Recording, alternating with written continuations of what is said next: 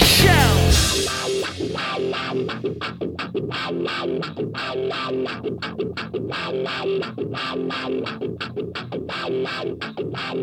Come with it now.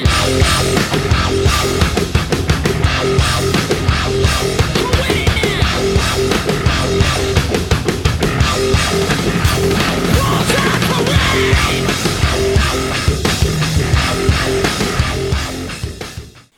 Hello and welcome to another episode of Radio Contra, the podcast of AmericanPartisan.org, and coming at you live from the Tactical Operations Center, located deep in the heart of rural northern North Carolina, and standing behind a radio set looking conspicuously like an ICOM 7200. Is very good to be with you on this wonderful Monday coming off of an Easter weekend. I hope everybody out there had a wonderful, joyous Easter and a great time with their families celebrating, of course, the death and resurrection of our Lord. You know, over the weekend, I had originally planned on doing an episode with Patriot Man where we were going to talk about Lent and the going into Holy Week and the Holy Trinity and what it means to us. And I was really excited about doing that episode. He was really excited about doing that episode. And it was one of those deals where when something is just not meant to be, when, you know, the Lord is putting obstacles in your path, and of course He's going to do that. He's going to do that for whatever reason. Lord's going to put obstacles in your path, and that is what was happening. We were having all sorts of inexplicable electronics issues, tech issues, stuff that we never have. We never have. You know, a couple of guys who are pretty well versed in the tech end and troubleshooting various issues. And I know I don't always have the most stable internet connection in the world. That comes from just living out in the cut. But he does. And everything was working against us. So, unfortunately, that episode didn't happen. I know I was very disappointed by that. He was very disappointed by that, but it is what it is. You know, can't always necessarily control the weather and the direction of things. And it is what it is, right? It is what it is. But of course, we've talked about it in the past, and you know, great times, great faith, and men of action. And, of course, that is something that we as Christians, as Americans, as patriots, right now, we really need to be praying. We need to be praying because there are forces at work in the world that are evil. And we see this every single day manifesting. Now, of course, some of the other things of note over the weekend, of course, this recording, April 18th, 2022. Yesterday, April 17th, was the 61st anniversary of the Bay of Pigs landing and failed assault to try and reclaim Cuba from the hands of the communist 26th of July movement, which had taken hold in Cuba, and by 1961 had really cemented its grasp, unfortunately.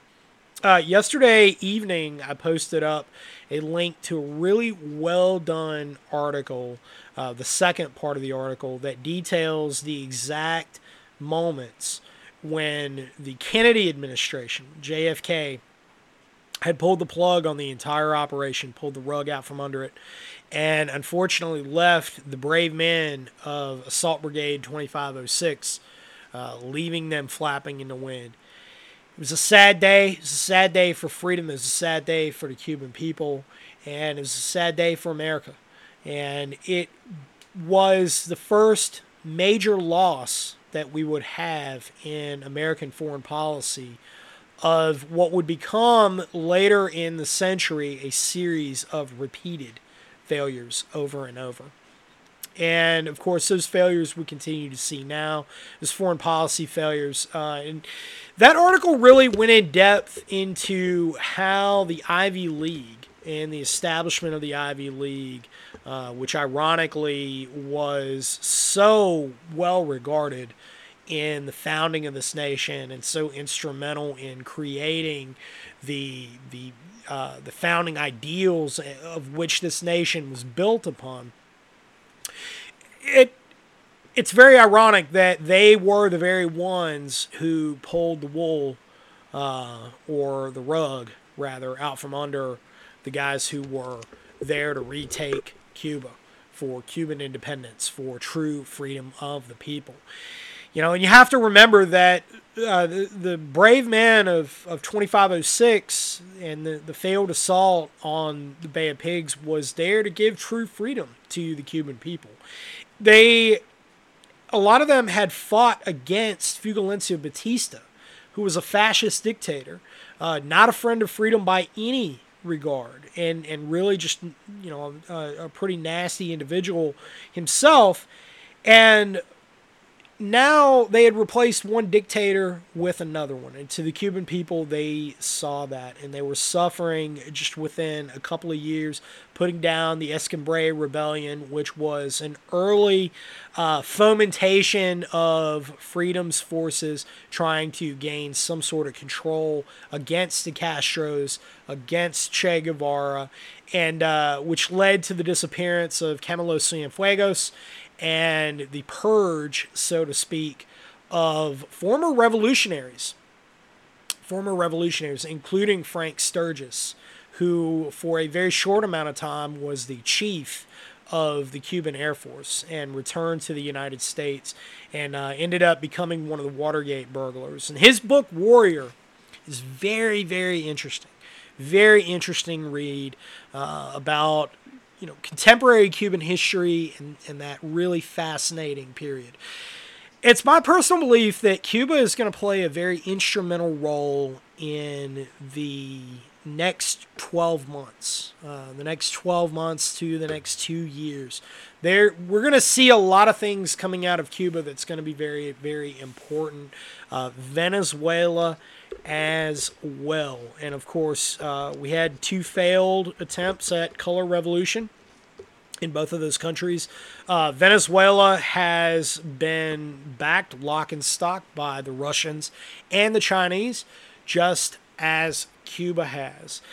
And so it's really important to understand regional history and the history of a place to understand and give perspective on what is likely to occur in the future. And China and Russia have been utilizing Cuba and the Cuban people as a beachhead, as a foothold for spreading their brand of totalitarianism and influence into the United States for a long time now. And that is going to become a much bigger deal when they make a final move to destabilize the United States. Now, I have my own theories on that, and they're by no means absolute. I certainly don't have a crystal ball. I'm simply paying attention to the writing on the wall and what I see coming down the pipe. If I were a strategist for the other side, this is exactly the playbook that I would use. And that being said, it's also important to note that this is all part of the Chinese New Century plan, which they've been talking about. Belt and Road is a big part of that. And of course, while everybody is watching Ukraine, and there's a lot of reasons to watch Ukraine, of course, there's plenty of stuff going on there. I think that our efforts in Ukraine are extremely misguided. I think that we should have taken a more pragmatic approach to Ukraine and a more pragmatic approach with the Russians in general. However, we failed to do so, and American policy has failed in totes. It's been very short-sighted. It has been very war-hawkish. They wanted too much too soon. And this is what we get. And I think in the long run, this is going to turn out to be a very, very bad move for the United States and the West, especially as Russia is now really stoking the flames of an all-in fight with the sinking of their Black Sea flagship, the cruiser the Moskova. Now, one other thing that I think is very important and has went almost completely unnoticed by the mainstream media is the presidential race in Colombia. Colombia, of course, South American country, very famous for drug cartels, Medellin cartel, the cocaine wars of the 1980s, the FARC, the oldest civil war in contemporary world history has been going on there. And the FARC, of course, communist group. There's other communist groups at work there as well, ELN, and, of course, M19. M19, or April 19th movement, is or was a guerrilla organization that was aligned with the Venezuelans.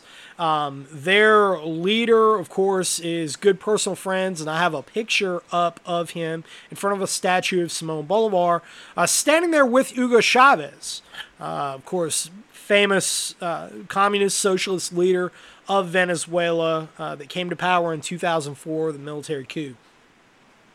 But Global Risk Insights ran a really good piece on this, and I posted an excerpt of it up to American Partisan, and I think that you really need to pay attention to this because this is giving a broader perspective on the global framework that is at play here. All eyes, again, I say again, all eyes are on Europe right now, but we're not paying attention to anywhere else. It was just like how for 20 years, American foreign policy attention has been on the Middle East and on Afghanistan, and we failed pretty much everywhere else, paying attention to developments in the South China Sea and strategic deterrence.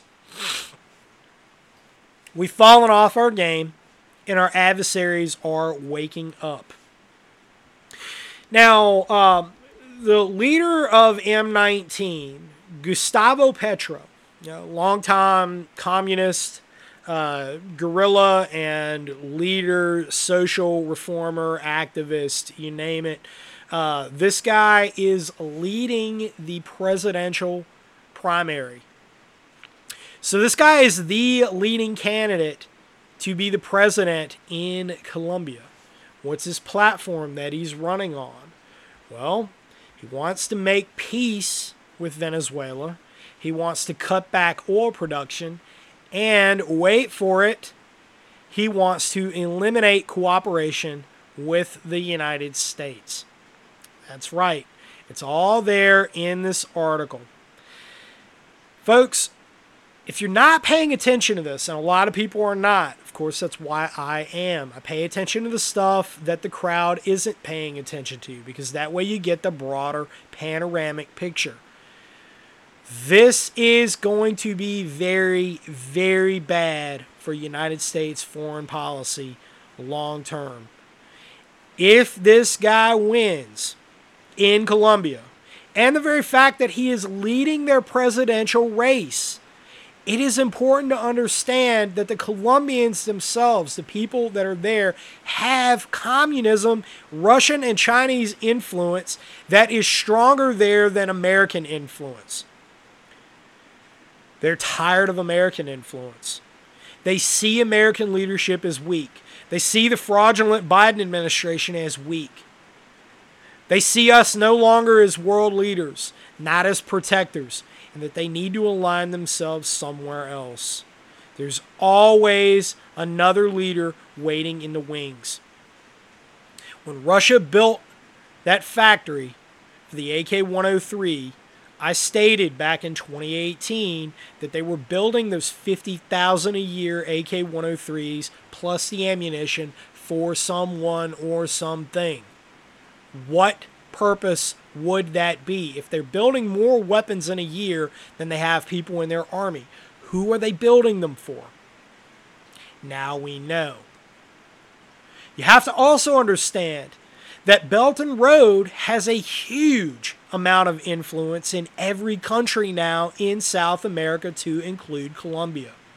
Colombia is a battleground with current right-wing government there, a current right-wing government there, on the brink of war with Venezuela.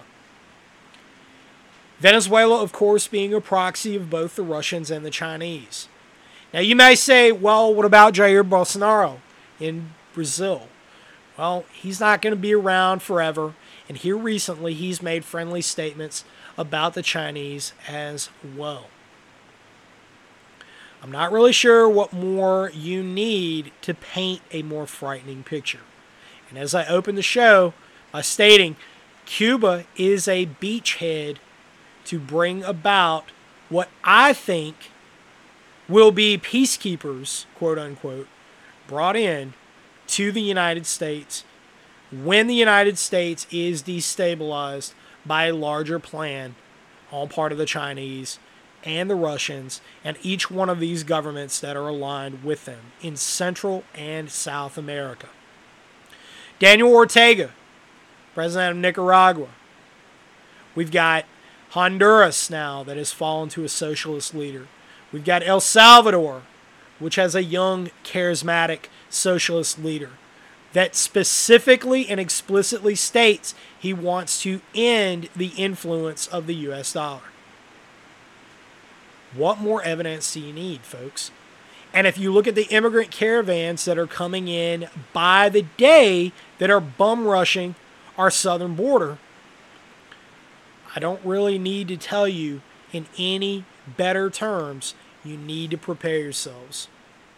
This is a very big deal. And if Colombia falls, all of South America will now be under that Chinese communist socialist hegemony. To me, this is the most alarming thing. Far more than any statements that China has made, far more than the sinking of the Moskva, far more than any other developments that are coming out of Ukraine. Of course, Zelensky is now saying that the Ukrainian people need to prepare for a possible nuclear exchange and that they're going to begin distributing potassium iodide. I think that you need to get yours too. I put up a link on American Partisan to where you can source those. I would specifically be getting those. And while you're at it, I would be sourcing emergency storable food anywhere you can get it. Of course, Nutrient Survival is a American Partisan affiliate and one that I've been running a lot here recently because they put out a pretty good product. I tried it. I like what they have. It's pretty carb heavy. It gives you what you need. It is sustainment food, of course. The other one that I suggest that always has products in stock, if it is up on their website, they have it in stock, is ReadyWise. ReadyWise.com. And of course, I'll have links to all of those down below in the show notes. If you decide to purchase, please click on those links that will go to support AmericanPartisan.org and Radio Contra. And at this time, I also want to give a shout out to our show sponsors. Civil Defense Manual, 2-volume set, CivilDefenseManual.com. I wrote the communications chapter in it. Definitely pick those up. It's going to give you a one-stop shop guide on how to create a neighborhood protection team from the ground up.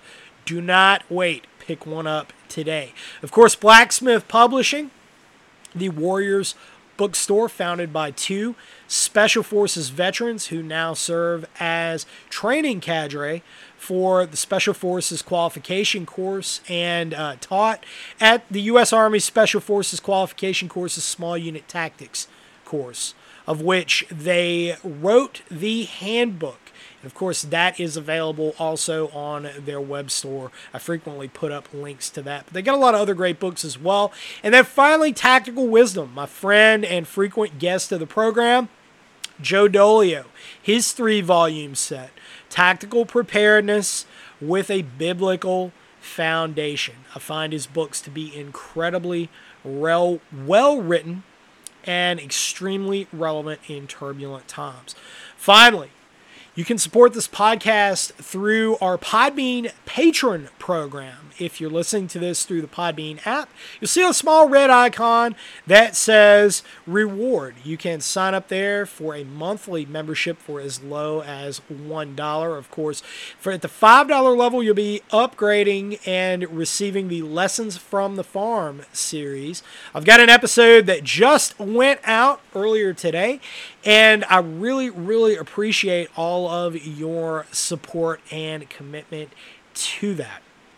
But anyhow, with that said, I want to revisit the situation in Ukraine because I've had some questions. It's been a little while since I've done questions Radio Contra, and I've had a couple of good ones come across the desk.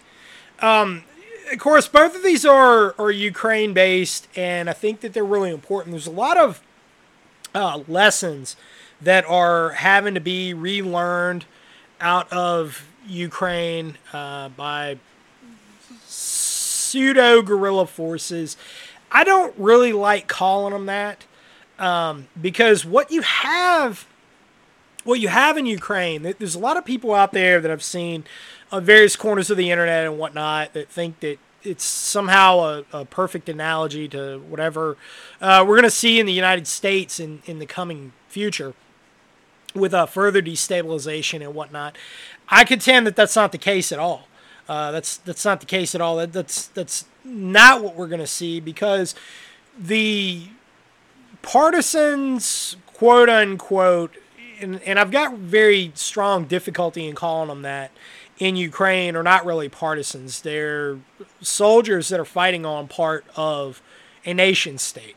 Okay, Ukraine is a nation state, and it is backing an army on the ground that is largely comprised of decentralized infantry groups that have anti-tank capability and a handful of other enablers on the ground. Much of their armor has been completely wiped out by the Russians, and they've done a pretty good job of taking on the Russian armor themselves, utilizing American javelins and, of course, other weapon systems that they have native to Ukraine that are Eastern Bloc in origin. So, they've done a pretty good job, but there's a lot of lessons that are being learned for conventional forces that are having to fight a fourth generation peer-on-peer conflict. And what do I mean by that? Because that is what is occurring. It is a peer-on-peer conflict. This is something that a lot of people out there, even the military pundits, are getting completely wrong. It is a peer-on-peer conflict that is being fought. So a lot of the criticisms that have been hurled to the Russian military, I think, are not really earned because they're fighting an adversary that has equal capability to them. It bears absolutely no analogy to the U.S. invasion of Iraq or Afghanistan or any of the NATO incursions that we had across North Africa and the Middle East in the 2010, 2012 to 2015 time range. It's not the same fight, not by a long shot. So, while the Russians have had major shortcomings, and we're going to talk about a few of them here in just a second, it's very dangerous territory to wade into when we begin to say that they are incompetent, that they are incapable, and that they're being defeated by ragtag forces. That is not the case. That is not the case by any means. So, if you're part of the military audience that I have out there, do not go into this thinking, well, we got this in the bag, we're good to go, because I contend, and I'm in a pretty good position to do so, I contend that they are performing quite well given the circumstances, and you cannot underestimate the power of your adversary. So, anyhow, with that said, so I've got a question from Tactical Zen, and Tactical Zen is a guy I've had in class in the past. Accomplished long-range shooter, has asked a lot of questions on sniper topics in the past. This big shout out to you, brother. I think that your head is absolutely in the right place when you're talking about an asymmetric warfare fight. Snipers. There's two primary enablers out there: snipers and IEDs.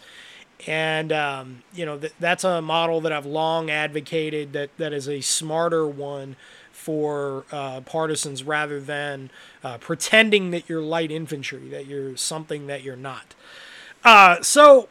Anyway, this question is coming from him, Scout. The Ukraine war/excursion provides great opportunities to show what's working and what is not. You already covered how the Russian military forces made some terrible mistakes in using easily trackable communications. Their phones, they failed OPSEC 101. So let me address this one real quick. The Russian military forces, they did have cell phone-based communications.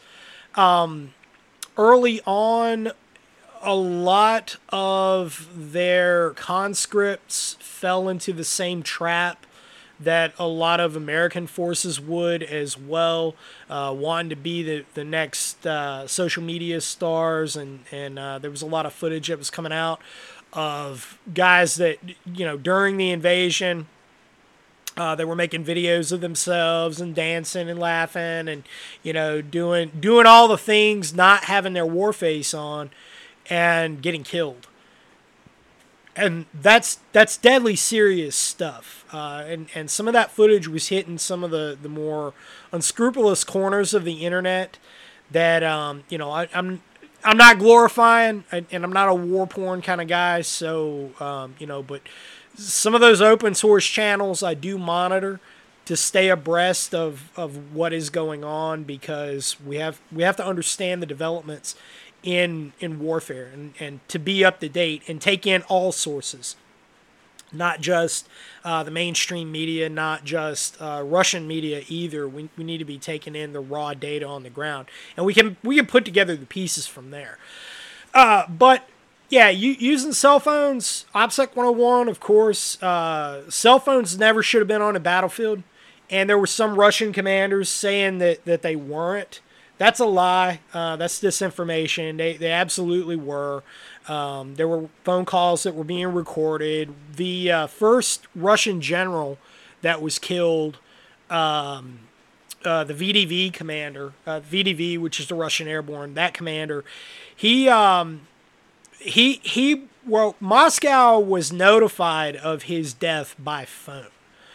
Specifically by a cell phone. Now, there's tactical cell phone networks that can be stood up, and enablers and everything that you can put out, but that kind of takes a back seat to conventional communications, more conventional communications, when it comes to the use of radio and what have you. Cell phones are just bad for a huge number of reasons. I've covered this. Obviously, I cover this in class, in depth, in the signals intelligence course. I've talked about it in Lessons from the Farm, the Podbean Patron podcast series. I've written posts about it in the past, talking about the targeting of cell phones and exactly how we do that, because we do, and I'm speaking from experience here. I did podcasts with Madman Actual, who used to be a National Security Agency agent. And this is specifically what he did, was target cell phones. So the cell phone threat is very, very real. And yeah, they failed OPSEC 101. Now, it's important to understand that our guys did too. And this isn't really a moral equivalence kind of thing, because, again, I don't really have a side in all this. I think that the United States is making some appalling errors in judgment and strategic vision here with Ukraine. And I think the Russians are making some rather shocking errors as well at the tactical level. Not, again, revisiting the comments about don't underscore their competence. Do not underscore their skill on the battlefield, but they are Don't sell yourself short and speak from hubris on that, but they are making some rather baffling errors. From my estimation. But, that's most notably on our side, the quote-unquote foreign volunteers that were going over. A lot of them in Mariupol have been killed or captured. There's a lot of pictures of American passports that are showing up in Russian hands. And that's real, folks. You can't deny that. As much as I don't like that and wish that were not so, it is. And it's not propaganda. Let me take that back. It is. It is propaganda, but it's enemy propaganda that's being utilized. It's not a lie. It's true. But the foreign volunteers, a lot of them wanted to be stars on Instagram, Reddit, so on and so forth. And, that just was bad news. It ended up getting a lot of them killed and is continuing to get a lot of them killed. Had any of them bothered to read what I consider to be the Bible of asymmetric warfare adventures in the Third World, called My Jihad by Akil Collins. You should absolutely go back and read that if you want to know what the Russians are going to be doing. That guy knew the deal, fighting in Chechnya not once but twice, and losing a leg there fighting against the Russians. That book is a big eye opener on when you travel to the Third World to fight on your own accord, other people's wars. This is what you're gonna be subjected to. So, a lot of lessons in there. A lot of lessons that are being relearned, especially on a far more digital battlefield. Akil was fighting back in the 90s, and here we are, 25 years removed from that era. It's really ugly. And the attack surface, we keep talking about attack surface. You guys have probably heard me say attack surface many times now. Your attack surface, how an adversary, the avenues of approach an adversary has in attacking you, their attack surface is extremely broad. And it's a scary thing. It's a scary prospect. So, anyhow, both sides have failed OPSEC 101, and it's all cell phone based. So, question then, what about how the Ukrainians are using asymmetric tactics and fighting to achieve outsized results? I'm going to say the commanders on the ground, both Ukrainian, the UCROP commanders, as well as the NATO Special Forces, CIA Ground Branch, that crowd, those guys that are on the ground, Mariupol has fallen, and I expect several other cities to begin falling on the coast. The coastline, heading towards Moldova. That's the direction I expect it to go. That's the reason that the Moskova got hit, was because it was moving in a position to provide fire support, because that's what cruisers do. And anyhow, do I think that they're utilizing asymmetric tactics?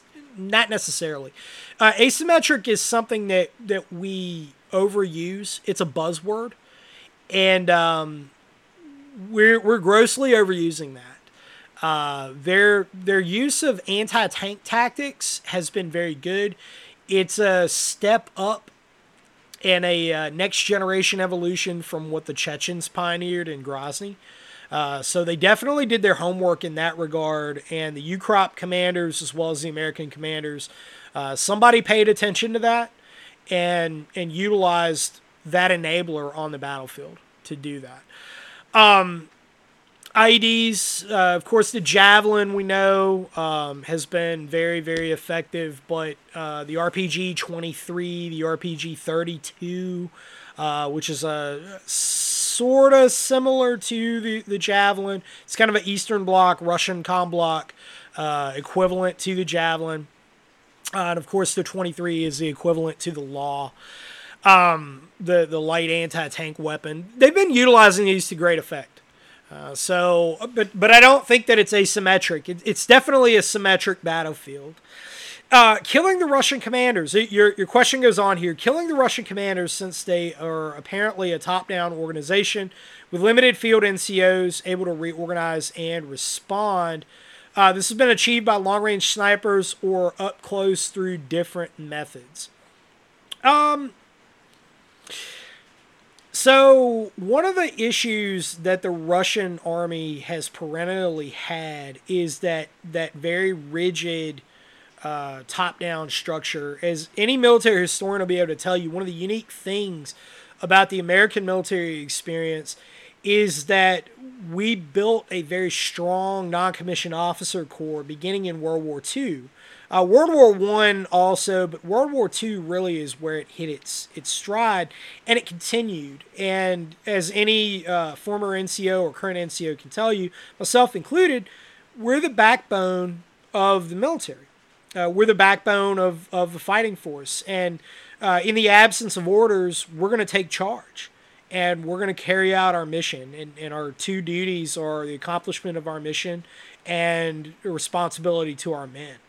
And that of course, is true across the board of a non-commissioned officer, from a corporal, an E4, all the way up to an E9 or a sergeant major or a master chief in the Navy. We take that responsibility. It is ingrained. The mark of a non-commissioned officer is that no one is more professional than I. And with foreign militaries, we see that is often not the case. And in the Russian military, they had a severe problem with this in Chechnya. They had a severe problem with this in Afghanistan, predating Chechnya, in the waning days of the Soviet Union. And still seems to be the case now. They're having issues with it as well. And when you have a conscripted army, a largely conscripted army, you're always going to have disciplinary problems. And this is what's happened. This is what's happened here. So, it's certainly a thing. It's certainly a thing. But the killing of the Russian commanders, the generals, beginning with the VDV general, the Russian Airborne Division general, and then, of course, several other commanders on the battlefield have been attacked. I'm going to approach this question by explaining a training technique that goes into the pipeline of training a sniper. Traditional sniper tactics employ what's known as target discernment. And we're trained to look for targets of critical importance on a battlefield. Now, if it's small unit to small unit, I would be looking for the first battlefield enabler that I can take out rather than a unit commander, because taking out the radio man, taking out the forward observer, maybe taking out the guy who's wearing a different uniform or maybe not a uniform. In the case of Afghanistan and Iraq, the guys who weren't in uniform were our interpreters. And you take out an interpreter, and now that unit doesn't have the ability to communicate with the civilians on the battlefield. So, I don't really think that's an issue in Ukraine for the Russian forces, because they speak a common language. But you're doing what's known as target discernment. Now, a lot of the Ukrainian snipers that are on the ground, they've got a lot of experience. The Azov battalion guys and some of the others, they've got a lot of experience in Donbass since 2014, and there's been a lot that's been published on that. Also, the Russians have made a lot of efforts to modernize their sniper capabilities on the battlefield as well. The Russian school of sniping, the Russian methodology behind sniping, has relied heavily on what we label to be a designated marksman's role, meaning you got a semi-automatic rifle that is inherent to a larger rifle squad, rather than a dedicated sniper who's kind of acting of his own accord, or doing a very specific type of mission. And so there's a shift in focus away from the DMR kind of role. They're still utilizing it, but there's a shift in focus away from that and moving more to the what we consider to be the I hate to call it the Hollywood sniper, but kind of the more Carlos Hathcock kind of way that we think about things. But I want to revisit this idea of target discernment. If it's a big unit you're looking at, and the Russians do have a strong, in their military, they do have a strong reverence for rank. And their commanders, to their credit, their commanders are out there on the front lines. And that's something that I can say with the American military, really above lieutenant colonel, you didn't really see a lot of field grade and then flag grade. Field grade being, lieutenant colonel and colonel, flag grade, brigadier general and up. You really didn't see those guys in the field that much.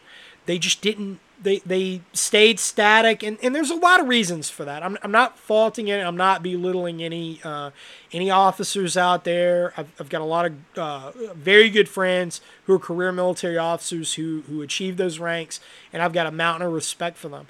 It's just that our methodology is different. Our strategy is different, and the Russian commanders, being on the ground, are out there and putting themselves out there with their troops. That's not necessarily a good thing, okay? It's a good thing from a bravado standpoint of, pound your chest, I'm out here, I'm unafraid. But they're having to learn the same lessons that we learned in Vietnam, that snipers, especially well-trained snipers, and ironically, those snipers of the Viet Cong were ones that they had helped train, they're going to target commanders. And people's body language changes when they have a position of respect, when they know that the person they're addressing is superior to them.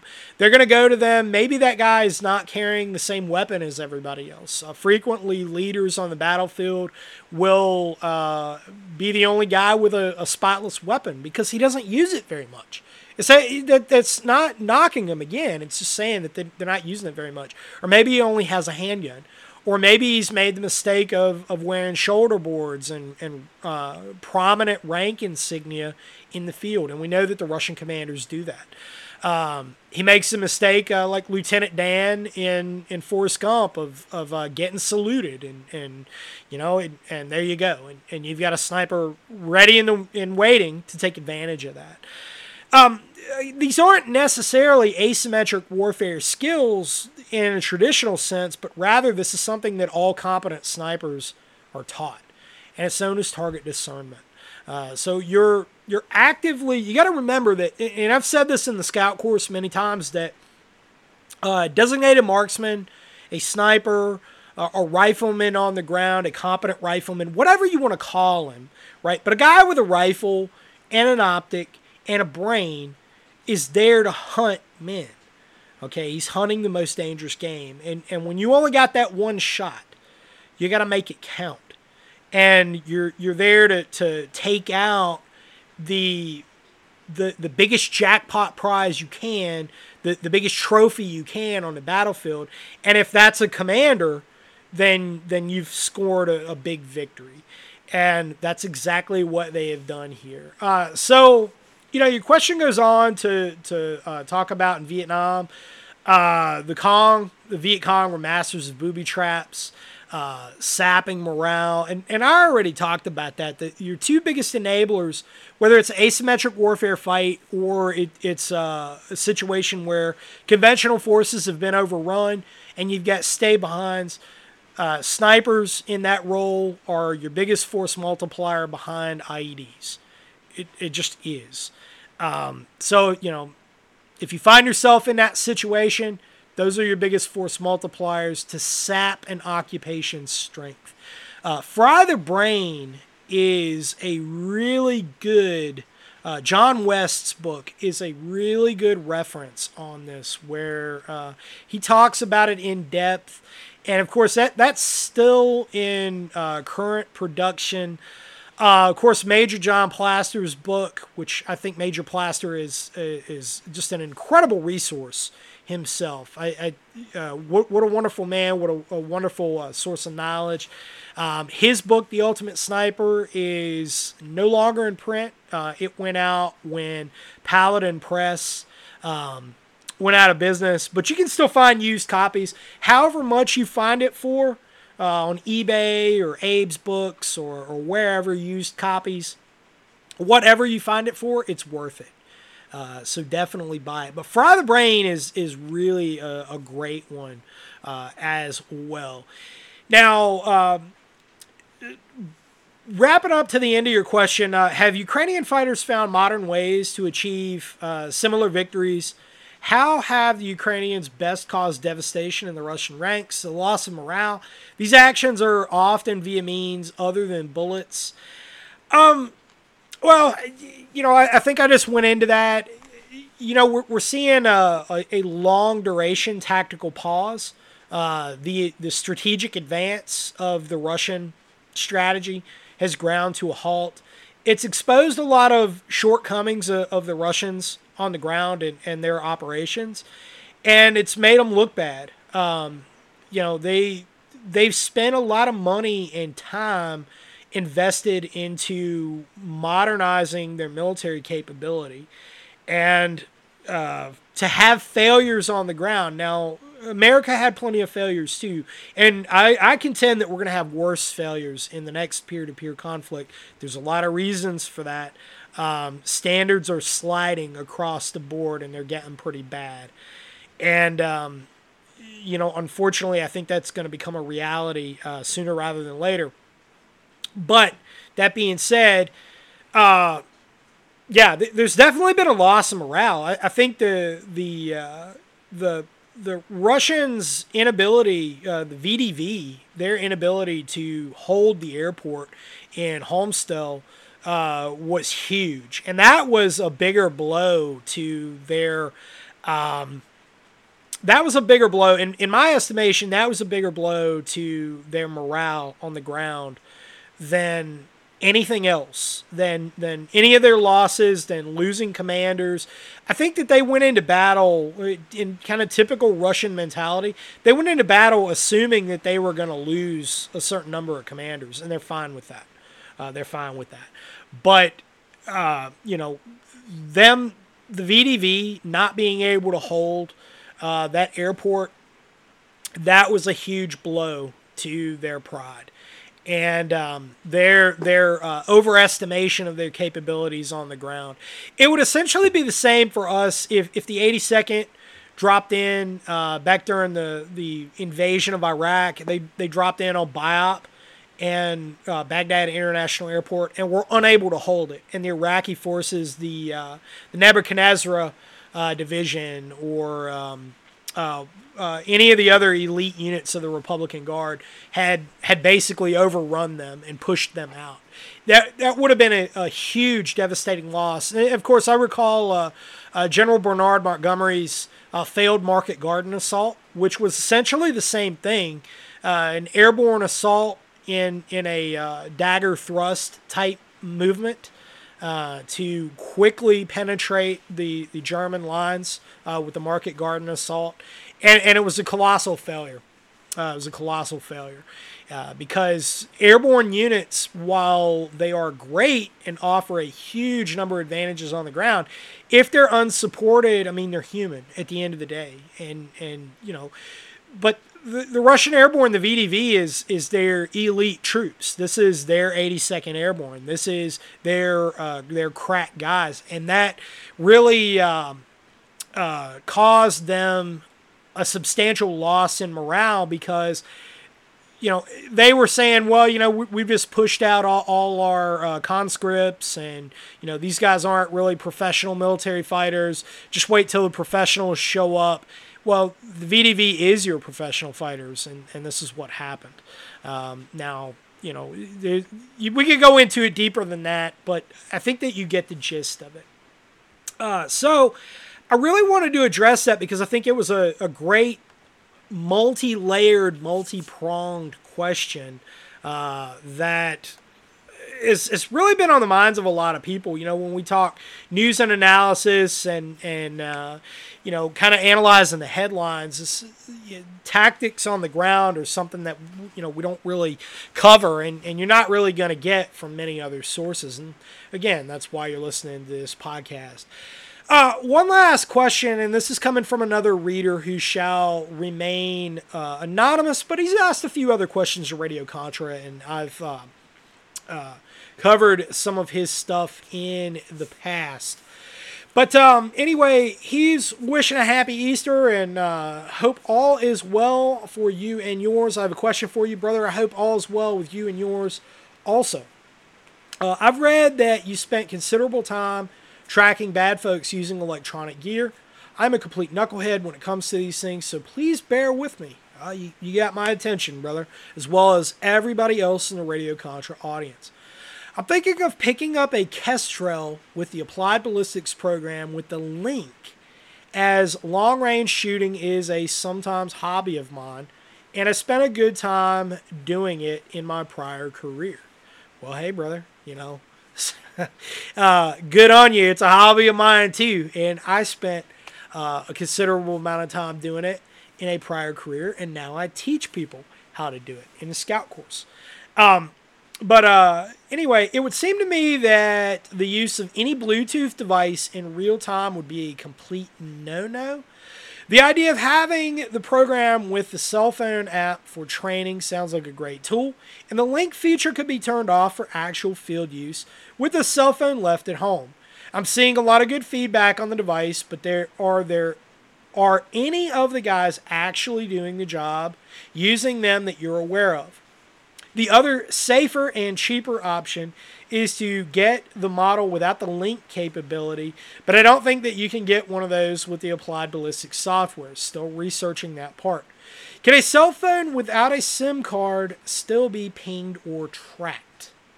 I'm going to back up for that question. Let me address the first part of your question real quick. So I'm not familiar with the Kestrel with the Applied Ballistics program.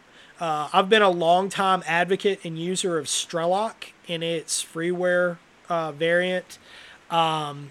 Big fan of Strelok. Strelok's a little dated now, and you have to kind of do your own work on Strelok. It's very relies on you a lot, and Kestrel is, of course, a little bit more intuitive to use. It's kind of brought up to date a little bit. Strelok's kind of dated. But the Applied Ballistics program, what I will say is this, and you know this, if you've spent any amount of time doing this in a career, you got one gun, you got one load of ammo, you've got one bullet weight, you've got one powder, you've got one barrel, you've got one action, you've got one optic, you have one reticle, right? And you master it. You memorize the data. And with a Kestrel, I mean, you're getting wind readings from your position, not the target's position. And what we do with that is we're reading wind based on ground sign, flags, mirage, grass movements, anything that's waving down by the target. But you also want to look in between you and the target, because wind channels in different places. If you're shooting across a ravine, there could be wind that's being channeled. I'm going to have a scout course out here in Washington State, week after next. And where we train in the Cascades, you have a lot of wind that channels down there. So it's, these are all issues that I don't think a Kestrel necessarily resolves. I mean, if you're doing something like an F-class shoot, sure. But for tactical level sniping, I'm not so sure, but you need to memorize the data on your weapon first and foremost, and kind of not rely so much on the electronics. Don't rely so much on the electronics. The electronics are there for us to create a baseline on a KD range or known distance range, so that we know that our subtensions are true, our holdovers, hold unders, hold offs, so on and so forth. Those are true. That when we dial in, that we're conducting box tests, that our data on previous engagement or dope is accurate, right? That's what we're looking for, and so you could record all of that. In electronic enablers, do they help? Yeah, absolutely, man, absolutely. But you already know this. That's why you have it. You already know this stuff. But as far as using it on the battlefield, you're never getting those perfect known distance shots. So there's that. Bluetooth. Can Bluetooth be exploited from long distances? And the answer is yes. The answer is yes. Yes, it can. And it most often is exploited from aerial platforms. So if they've got a UAV or drone up, or even a manned aircraft that's actively looking for Bluetooth signatures, can it be tracked? Yes. Now, if you're utilizing that from a place that's using a lot of Bluetooth, you're blending in, you're hiding in plain sight. So caveat emptor. But if you're operating in a bombed out area like the front lines of eastern Ukraine, where they're learning the hard way right now that you really need to be keeping your electronic signature to a minimum, because Russian forces are utilizing indirect fire in meaning artillery and rockets and so on and so forth. They're utilizing them more aggressively now than they were at first. So if you find yourself in that situation, you don't want to be utilizing anything that could give your position away. So on a flat range, KD range, known distance range, that Bluetooth link stuff, yeah, absolutely. Whatever gives you an advantage in training, heck yeah, use it. But when it comes to actual application and battlefield implementation of it, I think I would be leaving it at home. That's just me. That's my personal choice. Now, having a Kestrel for a wind reading to get an accurate wind reading, yeah, that's a must. But as far as having linking software and Bluetooth and electronic enablers that increase my attack surface and really could become training crutches, which is a whole other conversation, that could be very bad. So we don't want to be utilizing that. So second part of your question, can a cell phone without a SIM card be pinged or tracked? Recently watched a video from S2 Underground where he was talking about an EC-130 being used domestically to track the recent trucker convoy. Yeah. In short, yes. Yep, 100%. The S2 Underground video in question, I think, was a little bit alarmist, because this kind of thing is actually happening all the time. As I discussed over on the forum.rushvideo.org, this kind of thing is happening all the time. When I say we, I mean the United States government in America is doing this kind of thing all the time, and you don't need an EC-130 or C-130 with the electronics warfare suite loaded onto it. You don't need that size of an aircraft or that recognizability of an aircraft to do that. The NSA, the Department of Justice, which also has signals intelligence and collection capability as well, they can operate out of a DC-10. They can operate a lot of this equipment out of a Cessna, as well as UAVs or drones. So As far as that video in particular of them tracking an EC-130 flying over the recent trucker convoy in D.C., I mean, yeah, they absolutely did it. It's not really in question. It's just the fact that this is going on all the time. They're doing this all the time. Now, I'm of the opinion that they shouldn't be doing it. I'm of the opinion that it is Orwellian that they are doing it. But, yeah, they're doing it. And so to the heart of your question, just like with Tactical Zen's question earlier regarding cell phones and OPSEC 101, can a cell phone without a SIM card be tracked? Yeah, it absolutely can. Take your SIM card out of your cell phone and see what you can still do with it, which is actually a lot. You can still call 911, and they're still going to be able to get your geolocation data. Because as I've went into in great lengths in the past, both in written articles as well as doing podcasts and lessons from the farm on, they are still giving out the identifier for the cell phone. So you've got one identifier on a SIM card, you have another one on a cell phone. Both of them together allows the carrier to recognize that device as being able to be utilized on its network.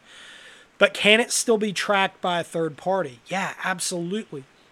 Even if, let's say, like you pull a SIM card out and your phone is on, or let's say your phone is off, but you didn't pull the battery out, it can still be remotely activated. It can still be cut on from afar. And there's electronic warfare packages out there that absolutely can do this. So, yeah, in short, that capability exists.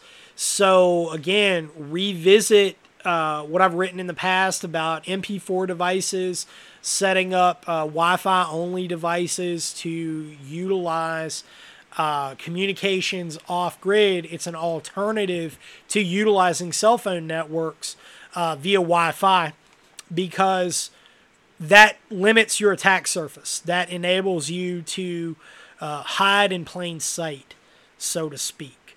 So this all goes into tradecraft too, and this is all stuff that unfortunately guys over in Ukraine, are guys who've went over to Ukraine, foreign fighters, domestic fighters here from the United States that have went over for various reasons. Whatever that may be, ground branch guys, contractors, whoever else that are all over there now. They're having to relearn these lessons. They're learning them the hard way. Because you got to remember, we've been at war for 20 some odd years, 21 years, 20 years, with an unsophisticated adversary, with Afghans who don't have a peer-on-peer concept of high technology. And so this has created and enabled all sorts of real bad habits, including utilizing cell phones on the battlefield by people who ought to know better, because their very job is to exploit all of that. But yet, somehow or another, they think they're immune to the rules. And as we've seen already, that the Russian capability on the battlefield of electronic warfare is on par with that of the United States, possibly even exceeding it. But from what I've seen, it's on par with it. I wouldn't say that it exceeds it. And I would say in some cases that their capability on the ground has probably been, in the electronic warfare department, as well as small unit and fire and maneuver, has been overestimated. Of course, I think ours is a bit overestimated as well, but it's better to be safe rather than sorry. So with that said, folks, fielding a couple of questions. Definitely stay frosty out there. Keep training. Look at the training calendar, brushbeater.org/training calendar. The scout course in Washington State is completely full. Okay, it's completely full. I've got the last couple of registrants in. Right now, you'll be expecting an email from me. I'm going to have a bunch of emails going out. Today, the last group of guys that I owe patches to at the $10 level for Radio Contra's Lessons from the Farm, the Podbean patron subscribers, rather. That was a mouthful to get out. But I owe you guys patches. They're going to be coming out, so be on the lookout for those emails. And I'm going to be sending those patches out by the end of the week because I'm going to require you to send me somewhere to mail them to from your end. And just respond to the email, shoot me your mailing address, I'll get you hooked up. But I really, really appreciate that. Lessons from the Farm. There is a new lesson up right now on license-free communications. That is at the $5 supporter level. So, don't be sending me emails. I already can tell there's going to be a few comments or whatever. I can't open it. Yeah, because you've got to be a subscriber. You got to be a subscriber. But the information is out there, and I got a lot more episodes that are going to be coming up this week. Going to be cranking out a lot of stuff and a lot of exciting things that are on tap.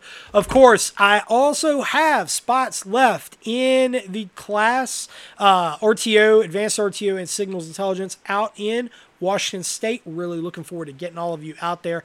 And, of course, Michigan as well, coming up at the end of May. Got a lot of great things going on this end. Training, of course, is taking the forefront of everything that we do, because if you are not training, you are not preparing. You can be buying all the stuff and all the things, and that's really good and well, but without the underlying skill to utilize it, it's not going to do you any good. All right? Folks, stay at it. Keep your head on a swivel. Keep it sane. Keep it disciplined, and I will talk to you again very, very soon. This is NC Scout, out.